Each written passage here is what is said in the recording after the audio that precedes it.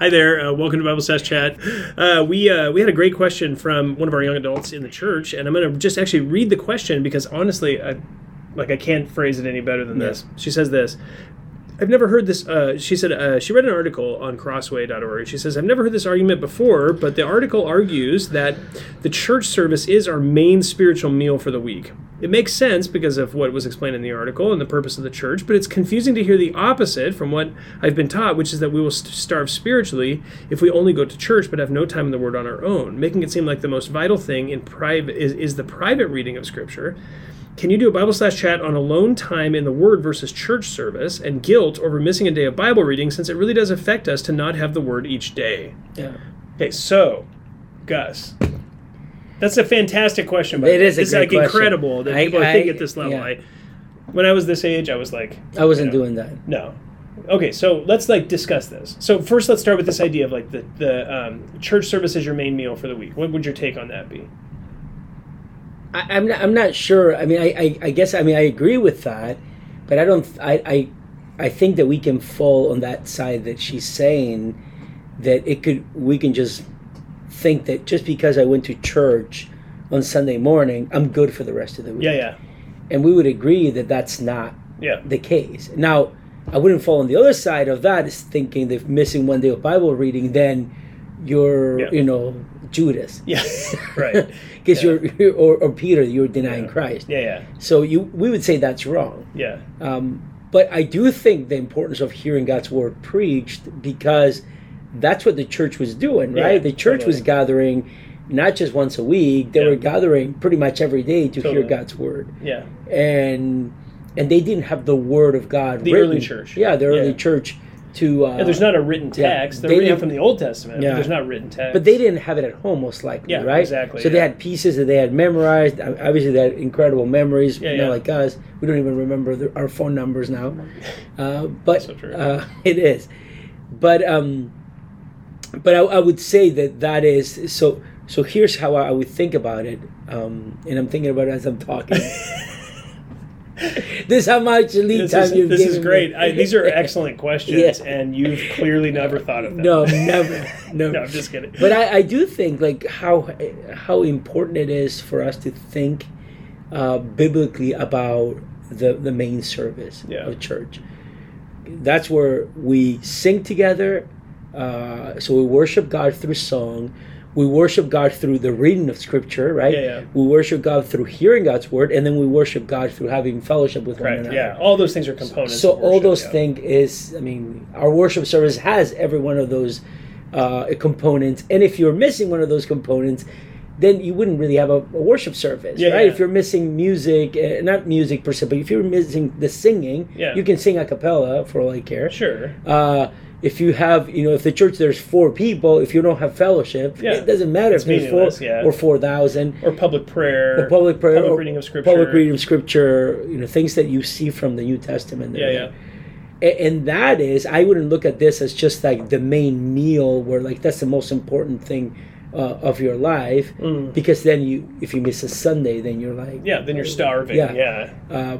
But I think it's the perfect... It's a meal with a perfect complement of Scripture reading and Scripture meditation at home. Yeah. You can take even the sermon and start meditating on what God has done in your heart as you hear that sermon or you rehearse that sermon in your mind. You and I have sermons that we heard in the past, right? That you remember parts of it, and you think how that still draws worship out of your heart, and that is the gift of giving. I remember I grew up at Grace Community Church. Remember MacArthur preaching through what later became the Tale of Two Sons. The prodigal son. Those are incredible. And I still remember, my heart, even to this day, my heart being driven to worship and thankfulness. For what Christ has done in our lives, our Father in heaven, what He's done in our lives. So I think that can become that can become something that you and I, as we hear God's word, it's that gift of gifts on giving, right? We are, and then that's why we read Scripture at home and we meditate on Scripture, so to shore up then what we're hearing. Exactly. So I guess I'm saying both things, right? Yeah. I guess I'm saying it is the most important meal, and at the same time is just because you go to church doesn't mean you are fed spiritually. Yeah, totally. Yeah, I was trying to think of an illustration. Like, it's like asking, like, should I eat an apple or food?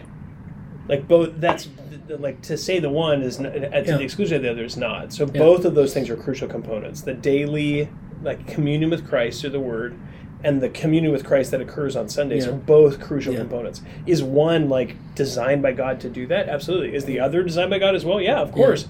Those they serve each other, and, like, in terms of, like, weight, the weight of the corporate gathering of the body, the preached word. There's a lot more commands in those texts that sort of in text that surround that event.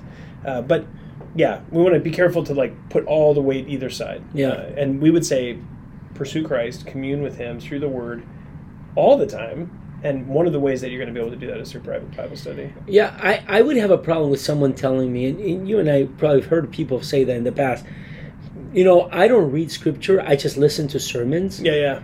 That is not, I think, ideal. Yeah, that's not as healthy as reading, Like, as you're reading, and you're actually...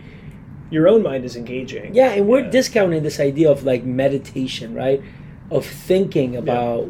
praying through Scripture, looking at Scripture. What is the Word saying? How should I change based on this? What do I learn about God here? And then your mind being helped and even stimulated to think lofty thoughts about God, engaging with God, and not just becoming this. This guy who just sits at a restaurant and everything's already made. Yeah. And you're like, well, that's a good meal. Yeah. That was not that good of a meal. I heard someone tell me that it's like having someone else chew your food. Like, you chew up the food, then they put it in your mouth, and you're like, hey, that tasted great. Yeah. But you're not actually getting all the nutrients that you could be getting when you're reading and meditating on your own. Yeah. And that, not that one is more important or less important. Yeah. They're both super crucial.